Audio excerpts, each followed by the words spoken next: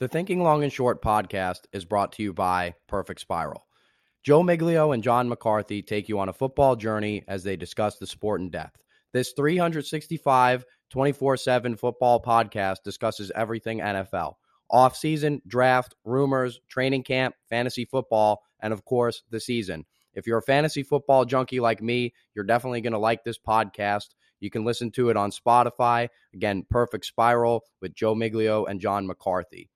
Now, I also want to mention before I get started that my newsletter is now available on Substack at truenorthmarketresearch.substack.com. I'll also post a link to the Substack below in the comments. And make sure if you want to go and read the weekly newsletter, it comes out 5 times a week. And I put a lot more detail on what's going on in the markets and also a lot of investment analysis and trading thoughts in there. So if you want to subscribe to that newsletter, you can go do that at truenorthmarketresearch.substack.com. It's a $10 a month subscription, and it's well worth the money because it's going to help you have a very, very good feel on what's going on in financial markets and the investing world. With that, let's get into it. The markets got absolutely clobbered today.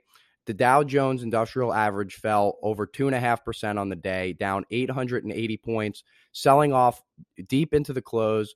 The S&P 500 is now at 3,900, so it was down almost 3% on the day. And the NASDAQ again continues to get clobbered, now down 3.5% on the day. And the markets got completely clobbered on the release of the May CPI numbers. Now, we got the month-over-month numbers for the CPI. We were expecting a gain of only 0.7%, but instead we got a gain of 1% for the month.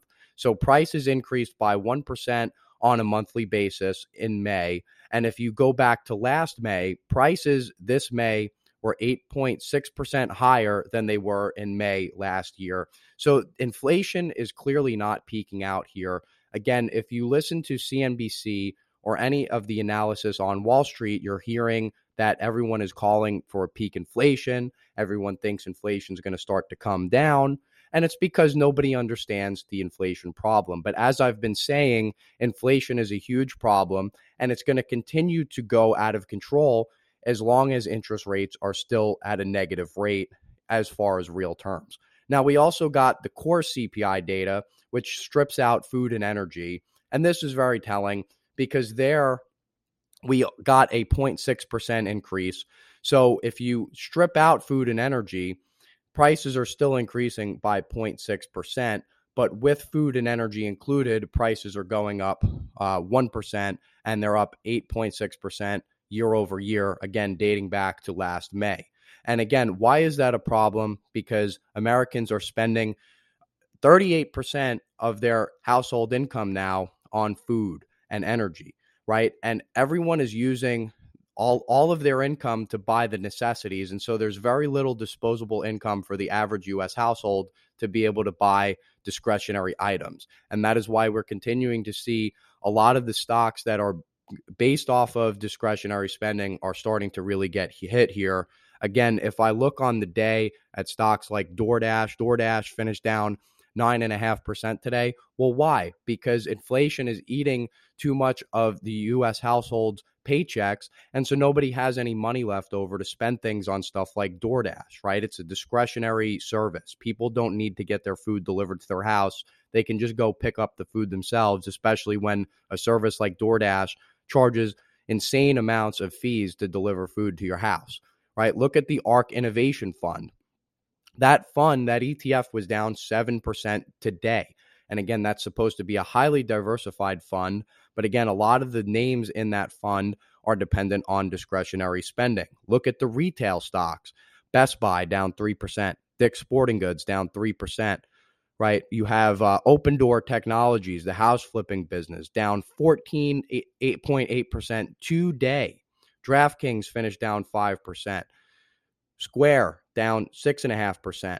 The home builders ETF down 4.5% on the day, right? So again, all of the cyclical stocks that all of the typical Wall Street analysts have been recommending investing into all got crushed today Because again, the narrative that inflation is peaking out is not true. And that is the narrative that everyone on Wall Street seems to be subscribing to, that for some reason, inflation on its own is just going to come down naturally. The Fed doesn't have to do anything to fight it. They can raise interest rates by 2 or 3%, and somehow that's going to stop inflation, none of which is true. But again, the markets got absolutely clobbered today because inflation is still continuing to accelerate. And now the markets are finally starting to understand, as noted in today's action, that inflation is not going to slow down anytime soon. And it's because the Federal Reserve does not have the power to be able to stop inflation. Because again, the Fed has two tools to fight inflation. One, they can raise interest rates. Two, they can shrink the money supply by lowering their balance sheet. Now, we got the balance sheet numbers last night, as we do every night. And again, I'm recording this Friday night. I'm going to release it Saturday morning. But on Thursday night, we got the release of the Fed's balance sheet numbers. And remember, the Federal Reserve was supposed to start quantitative tightening on June 1st. Now, on June 1st, the balance sheet was at $8.915 trillion. And as of Thursday night, the balance sheet was at $8.918 trillion.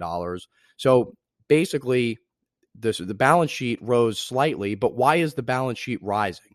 The Fed is supposed to start selling its assets back into the market, yet the balance sheet actually rose by a few $1,000,000, which means the Fed is still coming in and buying treasury bonds, which means they're actually doing more quantitative easing, more money printing, flooding more money into the economy.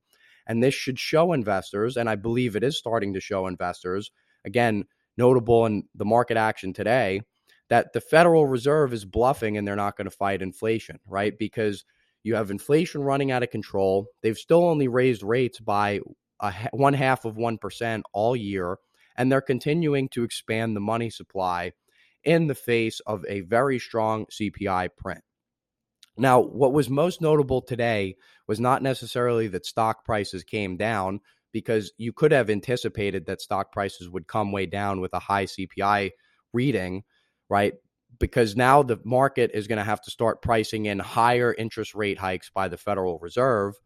But the gold markets actually rallied substantially today. Now, before the release of the CPI this morning, gold was down, trading down about $10 an ounce.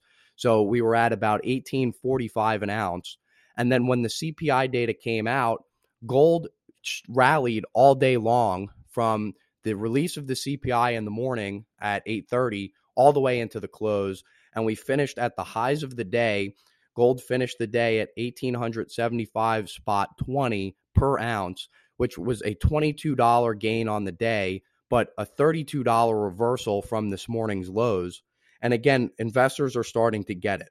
Even though the Fed is saying they're going to raise rates by 2 or 3% by the end of the year, even though nominal rates are going to be rising, which would be bad for gold, real interest rates accounting for inflation are actually falling, which is even more bullish for gold.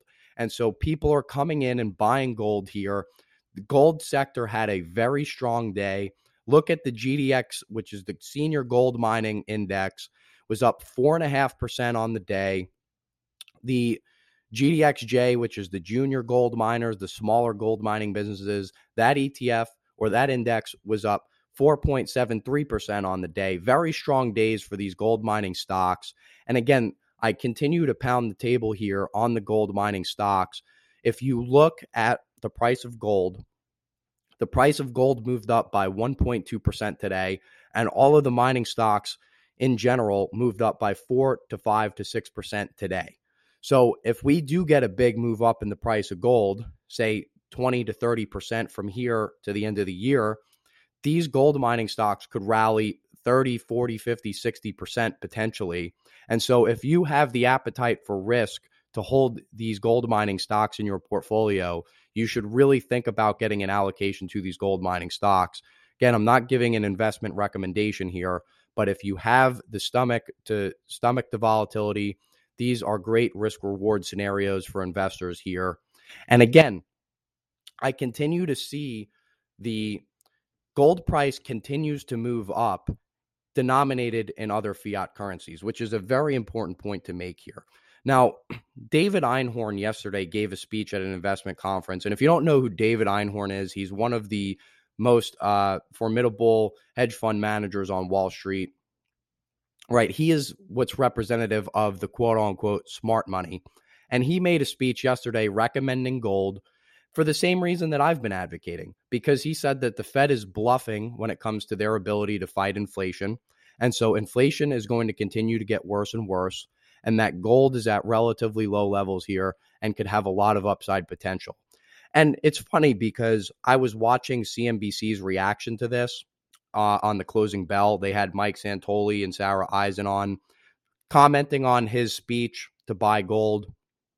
And they were saying how gold is not really an inflation hedge the way it's marketed, because even though we have 8.5% inflation this year, gold is down 1% on the year, or I think now it's up 1% on the year. But nonetheless, gold is basically flat on the year when we have 8.5% inflation. So gold isn't really acting as an inflation hedge, which is laughable to me because it shows that they don't understand anything about the foreign exchange markets. Now, yes, it does not necessarily make sense on the surface that gold would be flat on the year when we have 8.5% inflation. But remember, as I always say on this podcast, markets always look forward, right? So what also doesn't make sense theoretically in the markets is that the dollar, the value of the US dollar has gone up this year, right? The US dollar is trading near 20-year highs as its relative value to other fiat currencies around the world since the year started. Now, it's all relative, because even though the value of the dollar is going up against other fiat currencies, the purchasing power of the dollar is going down. But people are buying dollars because they have been looking into the future, right? So one of the things that is bullish for a currency is higher interest rates. If you have higher interest rates for a currency, it's more valuable to own that currency because you can get paid a higher interest rate on your money. And so because a lot of investors have been anticipating that the Federal Reserve is going to raise rates to fight inflation, right? They're buying US dollars in anticipation of those rate hikes because they want to own the dollars before the interest rate hikes go up so that they can benefit from those higher interest rates later. And so people have been buying the dollar for that reason.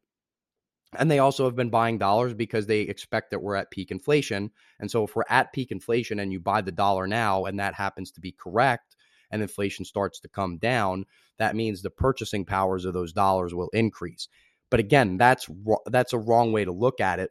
But that is why the dollar is up at near 20-year highs this year with inflation running as hot as it is. And again, that is a trend that is going to reverse itself eventually. But to bring this back to gold, remember, the value of an ounce of gold is relative to US dollars. So for example, if over a period of time, gold goes from trading at $1,800 an ounce to trading at $1,900 an ounce, it's not that the gold got $100 more valuable. It's that the US dollars being used to buy the gold got less valuable, right? It's all relative because you're trading one currency for a commodity. But the value of gold, again, it remains constant. Now, there are some supply and demand pressures that also cause gold to go up or down, but mainly since it's used as a monetary asset, right? It's mainly just valued against the US dollar.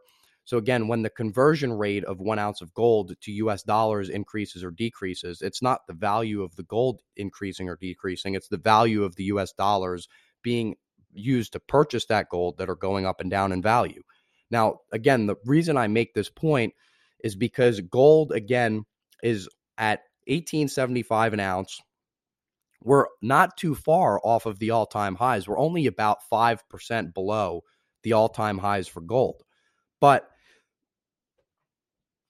if you look at gold measured in other currencies, like, for example, the Aussie dollar, the Japanese yen, the euro, the British pound, right? Gold is at all-time record high prices already in all of those currencies, right? The only major currency in which gold is not rising against is the US dollar. Because again, as I mentioned, traders have been buying US dollars in anticipation of higher interest rates. But again, now that trend is starting to reverse because people are realizing even if nominal interest rates rise, real interest rates are falling because inflation is continuing to skyrocket out of control. That means that gold is going to go on a huge run because the dollar is going to come down. And that means the same thing for oil, because again, oil is priced in US dollars all over the world, and its rise has been in the face of a rising dollar. When the dollar starts to fall, oil is going to continue to go up in price from here. Now, we did get a bit of a pullback today.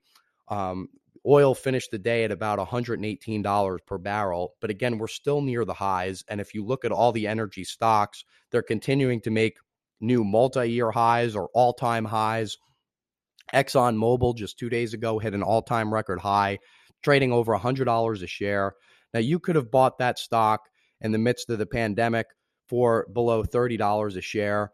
But, all these stocks continue to make new highs. Chevron as well, Occidental Petroleum, all near all-time record highs. Because, again, the price of oil is going to continue to rise. But, as high as these oil stocks are trading, their prices actually come down relative to their earnings, believe it or not, over the past year or so.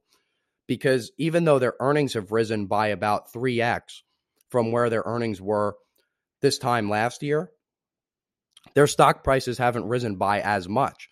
So like if you look at, for example, the S&P 500 is now trading at about 19 times earnings. ExxonMobil is trading at about 11 times earnings. Chevron is trading at 16 times earnings, right? You have a lot of these oil stocks that are trading well below 13, 14 times earnings, much, much lower than the actual S&P 500. And that is showing that a lot of investment money is still not coming into these oil stocks. I think a lot of the traders and investors are worried about getting top ticked here because a lot of these oil stocks are at all-time highs. So there's a lot of hesitance coming into these stocks. But as the oil markets continue to climb higher, that's going to change. And I think there's still tons of money to come into the space. But regardless of whether or not a lot of money is going to come into the space, these oil companies are generating tons of profits. They're returning cash to shareholders by dividends or stock buybacks. So this sector is in a secular bull market that is just beginning.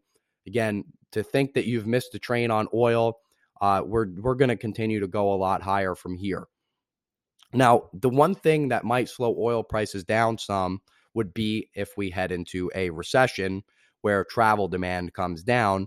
Of course, that would be a headwind for oil. But again, I think all the possible tailwinds for oil, again, a weakening dollar, lack of supply is going to cause the price to continue to go way up in the future. But it's important to understand that our economy is really starting to struggle here. Again, we already recorded a negative quarter as far as GDP is concerned for the first quarter of the year. So if in a month from now, when the Q2 GDP numbers get released, we have a negative print, we will be in an official recession. But we're technically not in an official recession yet. But the Atlanta Fed the other day lowered its GDP forecast for the second quarter to just 0.9%, down from 1.2% the week prior. And so that means we're not really that far from actually having a negative print. Now, again, the Atlanta Fed missed the negative GDP print that we had for the first quarter, so it wouldn't be far-fetched to believe that they have missed this quarter's negative GDP and overestimating the GDP for the second quarter. But here's the point I want to make here. 78% of all CEOs of Fortune 500 companies are now starting to forecast a recession.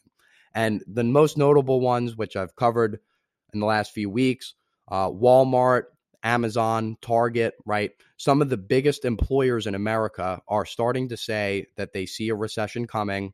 They're seeing a drop in demand for household items, and they're having trouble moving inventories, right? Customers are not buying as much stuff because they're spending all their disposable income on, again, food, rent, energy, insurance, right? Everything is going up. And so it's eating into the average American's paycheck. And so there's not as much money left for them to spend at discretionary items at, say, for a Target or a Walmart, right? They're just buying the essentials. But all these companies, especially Walmart and Amazon, both mentioned that they are very overstaffed relative to the amount of demand out there right now, which is basically sort of a hint that they're going to start laying off workers. And again, we have an economy that is struggling so much because of inflation when we're at maximum employment, right? The employment rate is still at 3.6%. And so we still have a lot of people in the workforce that if we have a recession are no longer going to be in the workforce because they're going to be laid off. Again, Walmart is going to start cutting some of its jobs.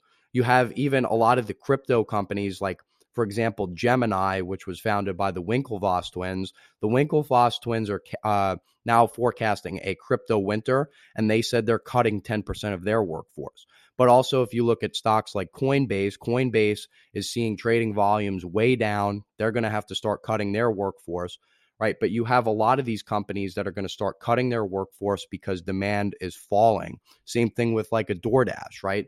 Again, why was DoorDash down 10% today? Because there's a lot less discretionary spending on things like food delivery services, which means that if a lot of their revenues are no longer going to be coming in, they have to start cutting their workforce. And a lot of Americans work for companies that are going to have to start cutting their workforce, which means you're going to have employment start to rise very, very quickly. Again, we're technically near max employment now, but that can turn around very quickly. And, if you see it, I see all the time that, people say, oh, well, you can't have a recession when the economy is near full employment. Well, again, we might not be near full employment very soon. It could take a month or two, but unemployment is going to start to tick up very quickly.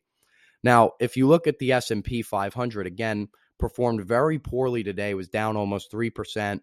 But what takes up most of the S&P 500?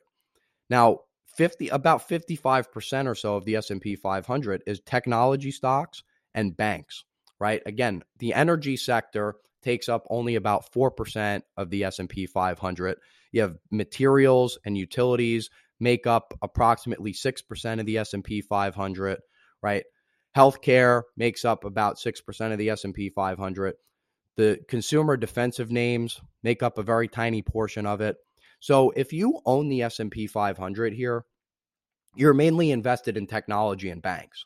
Now, again, what is going to do most poorly in a highly inflationary, high interest rate environment? It's going to be the tech stocks. So the Microsofts, the Apples, the Googles, the Amazons, the Teslas, right? And those are all the biggest components of the S&P 500.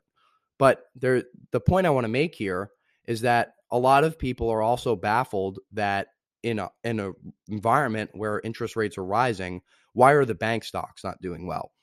Because the typical idea is in a high or in a rising interest rate environment, you want to own the banks. One, because they're considered value stocks because they pay good dividends.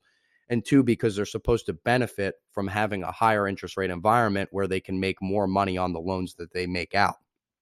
Well, again, the bank stocks are highly cyclical. Why would you want to own cyclical businesses, which, again, as I mentioned in the beginning of the podcast, perform the worst today out of every sector, right? Why would you want to own cyclical businesses when we're about to move into a recession? And again, a lot of the banks have made loans to people that are going to go bad because people are not going to pay them back in a recession, right? A lot of these credit card loans that are getting made out are going to go bad. There's people keep pointing out how credit card debt keeps rising. And again, why is it rising? Because people are buying food and energy with it. They can't afford to make ends meet. And if you're buying food and energy on your credit cards now, and you can't afford food and energy now, what makes anyone think that these credit cards are going to get paid down, right, in the future, right? A lot of these debts are going to get defaulted on. So you don't want to own banks in an environment where we have a recession. And again, a lot of business loans are going to go bad for small businesses because they're going to go out of business. So you don't want to own banks, which are a very cyclical business, in an environment where we are about to head into recession. And other point I want to make is about dollar cost averaging, because I keep hearing this a lot lately about since the market is down, people are saying don't panic, keep dollar cost averaging into your investments. Just keep putting money in passively every week, every month, and you'll be fine. But there is a caveat to this, and I really want to discuss it for a minute because it's a very important point. Now, if you don't know what dollar cost averaging is, basically what dollar cost averaging means is that when you buy when you start investing into the market, that you're basically going to contribute a set dollar amount every week or every month, regardless of where the market is, and that you're just going to continue to add to your investment week after week, and then over years or decades, your investments will really grow in size. And generally speaking, I agree with this method. I think for most common people that don't follow the markets, are not investing, analysts, they should be passively investing every week or every month into their retirement accounts to build wealth over time. But the point I want to make is there's a very big difference from dollar cost averaging into the S&P 500, for example, or into a mutual fund, and dollar cost averaging into a single stock. Now, I want to bring this point up by looking at Disney's performance over the past 5 years. If you had dollar cost averaged into Disney over the past 5 years, the total return for Disney stock over the past 5 years is 1%. So if you had bought Disney 5 years ago today, you would be up 1% on that investment. Now, take that with the S&P 500. Had you bought the S&P 500 5 years ago today, you would have a 68% return. But here's the thing. Disney's stock has actually increased by a substantial amount in the about 2-3 years ago, and then it came crashing down in the past year or two. So if you were dollar cost averaging into Disney stock, you would actually have a real loss because you'd probably be down about 10 or 15% because you would have bought a bunch of Disney stock at about 140, 150, 160, and meanwhile the stock today is trading just above 100. So your real return would have been actually a loss at this point had you dollar cost averaged into Disney. Now, vice versa, had you been dollar cost averaging into the S&P 500, you would have a gain close to 100%. One, because the S&P 500, you would have gotten much lower pricing on it a couple of years ago. But two, the S&P 500 index also pays a dividend. Disney does not pay an annual dividend, so you only have capital gains there with Disney. But again, there is no capital gains for Disney over the past 5 years because the stock has gone nowhere. So to the point being is that when you're dollar cost averaging, the whole idea is you're supposed to be doing it in a diversified manner where, again, you're buying an index fund or a mutual fund that is highly diversified and that is set up to bet on economic growth and development over time, not betting on a single stock. Because when you do that, you're basically treating the stock market as a game, right? Again, you're not supposed to be picking stocks as investing. That's what you do when you're trying to trade the markets. And again, most people that try to trade the markets lose money. But when you're investing in a business, you're supposed to actually do research and understand what price you're paying for the business, what the earnings are, what the likelihood is the earnings are going to continue to increase, and what the fundamentals of the actual business are, right? You're supposed to actually do a lot of fundamental research when you invest in a single stock, not just continue to buy it at any price, regardless of what the fundamentals are or what's going on with the business. Now, with the S&P 500, the thing is the more successful a business becomes in the S&P 500, the bigger part of the S&P 500 it becomes. And so over time, the more successful companies will eat the market share of the lesser successful companies. And as the economy continues to grow, the value of the S&P 500 index will grow. So dollar cost averaging works when you're investing in, again, the S&P 500 index or in a mutual fund, but it does not work when you're investing in single stocks. When you're investing in single stocks, it only works if you're willing to do a deep dive into the business to understand it 90% as well as the CEO running that company, right? And again, when you're investing in single stocks, you need to understand what you're paying for the business relative to the amount of money it's earning now and the amount of money it's forecasted to earn in the future. You don't just buy it at any price every single week just because you think you're getting a bargain.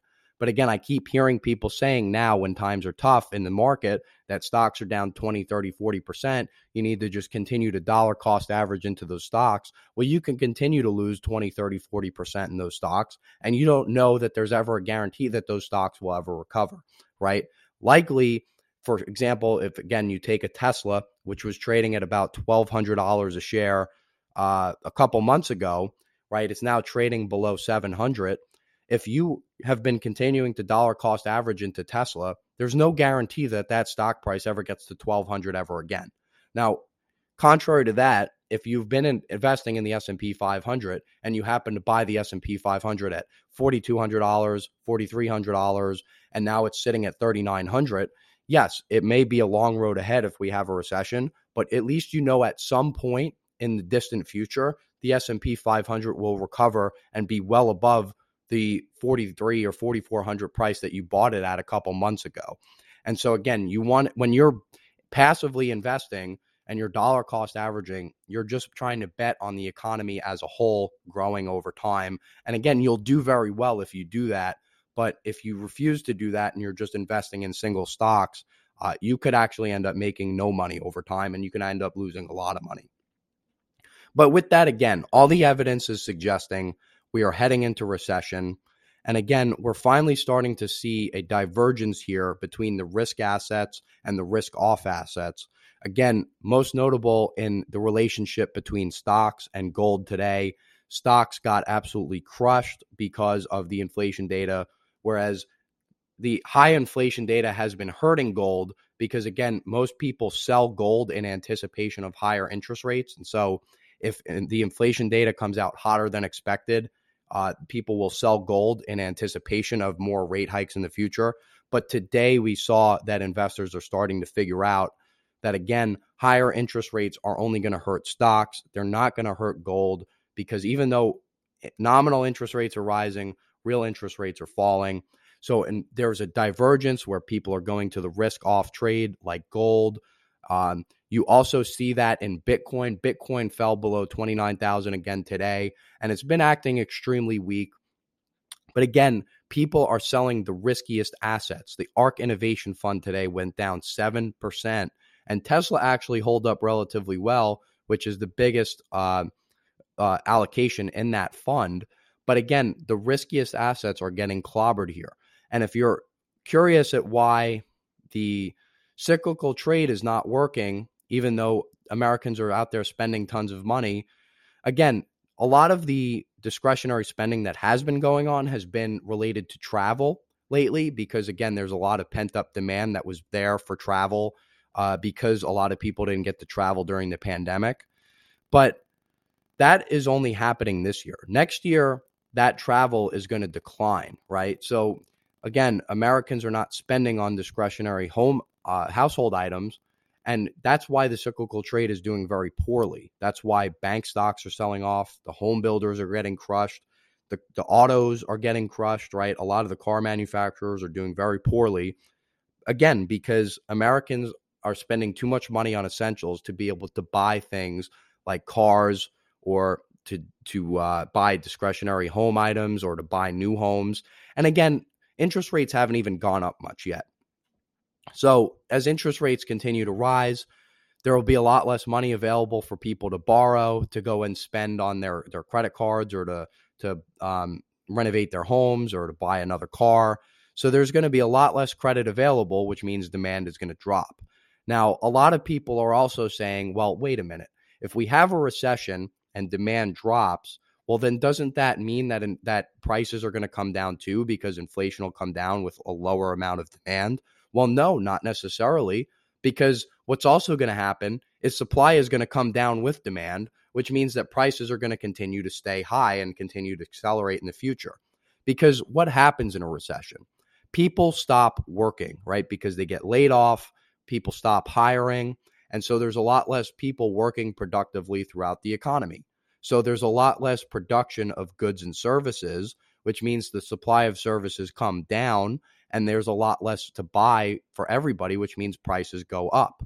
And this is what happened when the pandemic first started. I remember telling everybody that the COVID lockdowns were going to be extremely inflationary because we sent home millions of Americans and told them not to work. And people were saying, well, no, we're going to have deflation. There's going to be, this is going to be the roaring 20s. And it's so obvious looking back now why we have all this inflation, because again, we sent everyone home. There was nobody working to produce any goods and services, yet we flooded the global economy with trillions of printed US dollars. And now everyone's shocked that we have inflation. Well, again, if we go into recession and employment starts to rise, that means that there's going to be less production of goods and services, which means supply is going to come down even more than demand does, which means we're going to head into stagflation, where you have rising unemployment rising unemployment with rising prices. And again, if you think prices are high now, wait until 2, 3, 4 years from now when it gets even more difficult for us to import goods and services from other countries, because again, nobody wants our paper. We've printed trillions of dollars into existence, and nobody is going to want to borrow our money anymore. Again, I mentioned that the Federal Reserve is the biggest holder of U.S. Treasuries in the world, and they're supposed to start shrinking their balance sheet, and they haven't even started yet. The second biggest holder of U.S. Treasuries in the world is Japan. The third biggest holder of U.S. Treasuries in the world is China. And again, they are not going to want to continue to loan us money and hold those treasury bonds if the interest rates they're getting on those treasury bonds are lower than the United States inflation rate, which means that if we don't stop inflation, which we're not going to, that they're going to start dumping their U.S. treasuries on the market, which will put even more downward pressure on the U.S. dollar, meaning that we're not going to be able to buy anywhere near as many goods and services from other countries to make up for the lack of supply that we have here from a lack of production, which means supply is going to fall through the floor, which means, again, in the future, prices are going way, way higher. And again, the gold market is starting to figure this out. The bond market's starting to figure this out. The U.S. 10-year got above 3.1% today, and it's getting to be at new multi-year highs because, again, nobody wants to hold these treasury bonds. You have the biggest holder of treasury bonds in the market is supposedly going to start selling them onto the market, pushing down prices. And so people who hold bonds now are both subject to interest rate risk and to inflation risk. And so you're holding an immense amount of risk by holding treasury bonds, but you're only being compensated by 3% interest for all that risk that you're holding. Again, if you want to get if you're trying to hedge inflation instead of accepting a 3% interest payment on a 10-year bond, right? You want to buy stock in companies that pay 3, 4, 5, 6% dividends and that can raise their prices on their customers if their prices of production go up. So again, people are starting to figure out that we're not going to be able to fight this inflation problem. And again, the last place you want to be is in highly speculative growth stocks. I can't say it enough. These stocks have come down a lot, but they have a long way to fall. A lot of the retail stocks, again, like Best Buy, Dick's Sporting Goods, Dillard's, these stocks are all trading at 5 to 6 times earnings, which is incredibly cheap. Why are they trading at incredibly cheap valuations? Because again, people are starting to price recession into these stocks. But the thing is, a lot of U.S. stocks have a long way to fall, right? A lot of the U.S. Consumer stocks like Visa, MasterCard, Walmart, Procter & Gamble, Amazon, Costco, CVS, Walgreens, right? They're all priced at very high multiples because everyone to this point still expects their earnings are going to grow in the future. But what people are going to start to find out is their earnings are actually going to decline because as costs of business production are going up, demand is going to come down because we're heading into recession, which means that corporate profits have to start coming down. And if corporate profits start coming down, that's been the only thing that's been keeping this market held up. So if corporate profits start coming down, the markets have a long way to fall here. And again, another thing you have to look at is so far this year, the Federal Reserve has gotten interest rates as high as 0.75%. So we're at 0.75% interest rates, and yet the markets are getting clobbered down 17% year to date, and we've only raised interest rates up to 0.75%. If we get interest rates high enough to effectively fight inflation, which would be well into double digits, then the markets could go down 70, 80, 90%, all else being equal. And again, in that environment, Americans are going to be able to spend a lot less because there's a lot less consumer credit available. And in that type of an environment, the government can't afford to pay its bills.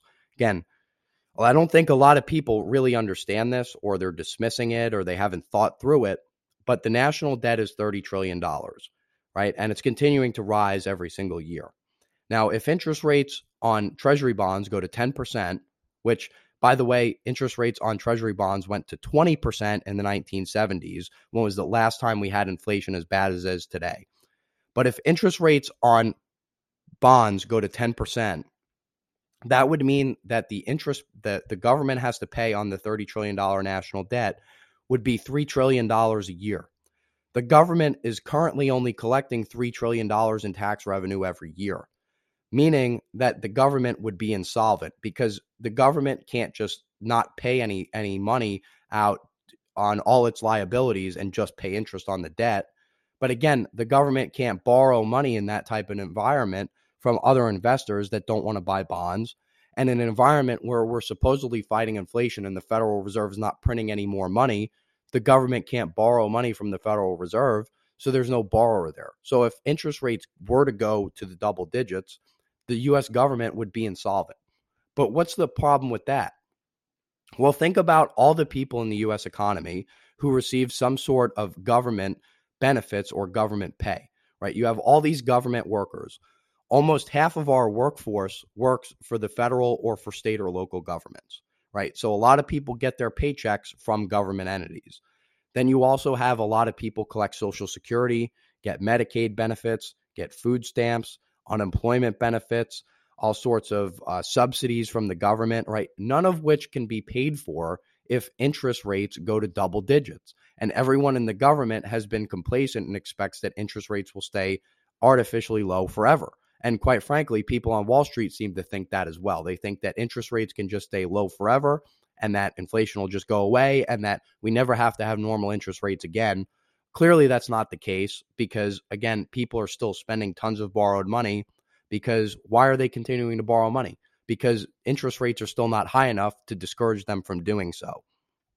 But again, everyone in the economy in some way, shape, or form is either directly or indirectly dependent on government spending into all these different programs to give benefits to people.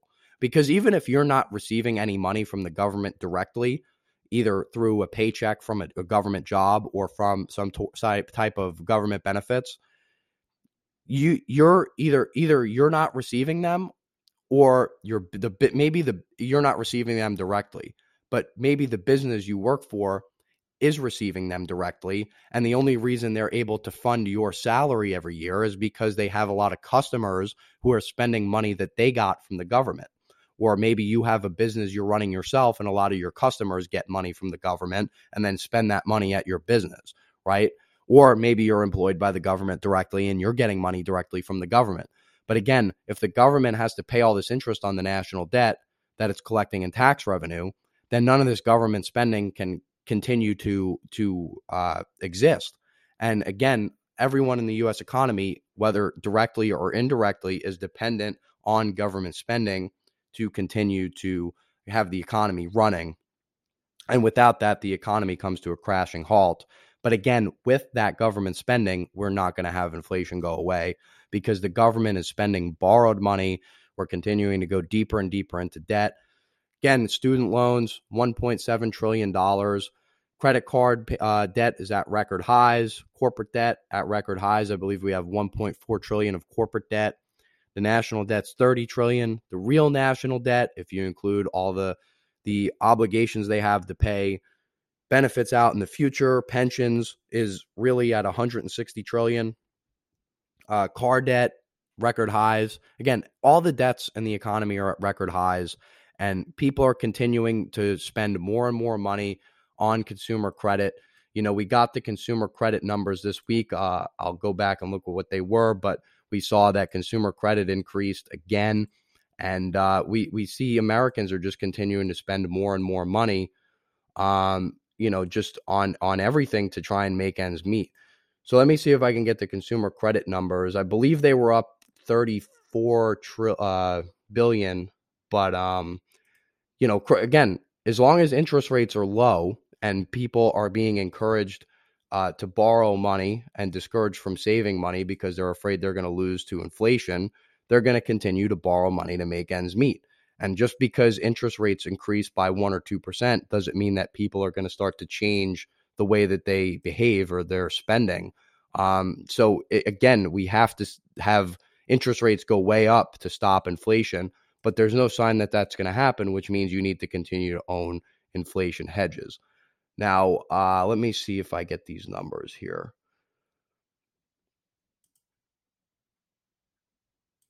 Yeah, so consumer credit expanded way more than expected. Again, went up over $30 billion just this month, and a lot of that was credit card debt. So again, people are spending more, borrowing more and more money because they're spending so much money on essential goods. And because they're doing that, a lot of the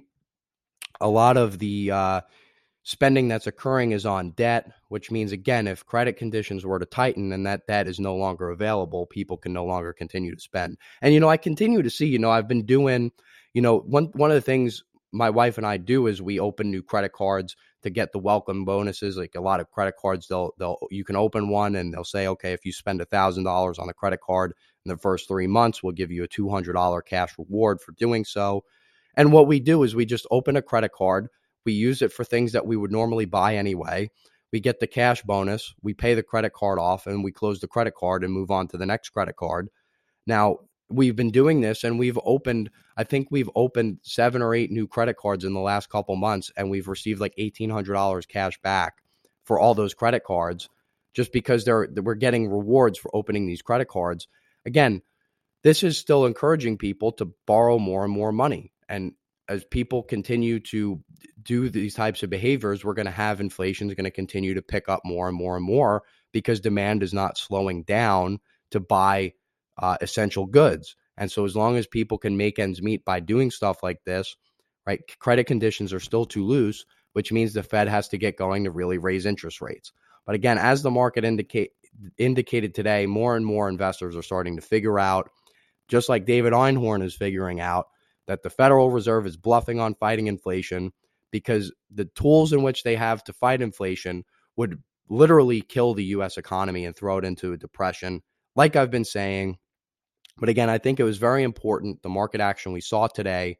It shows that we're going to have extended inflation for a very long period of time. And if you're not prepared for that, you need to get prepared.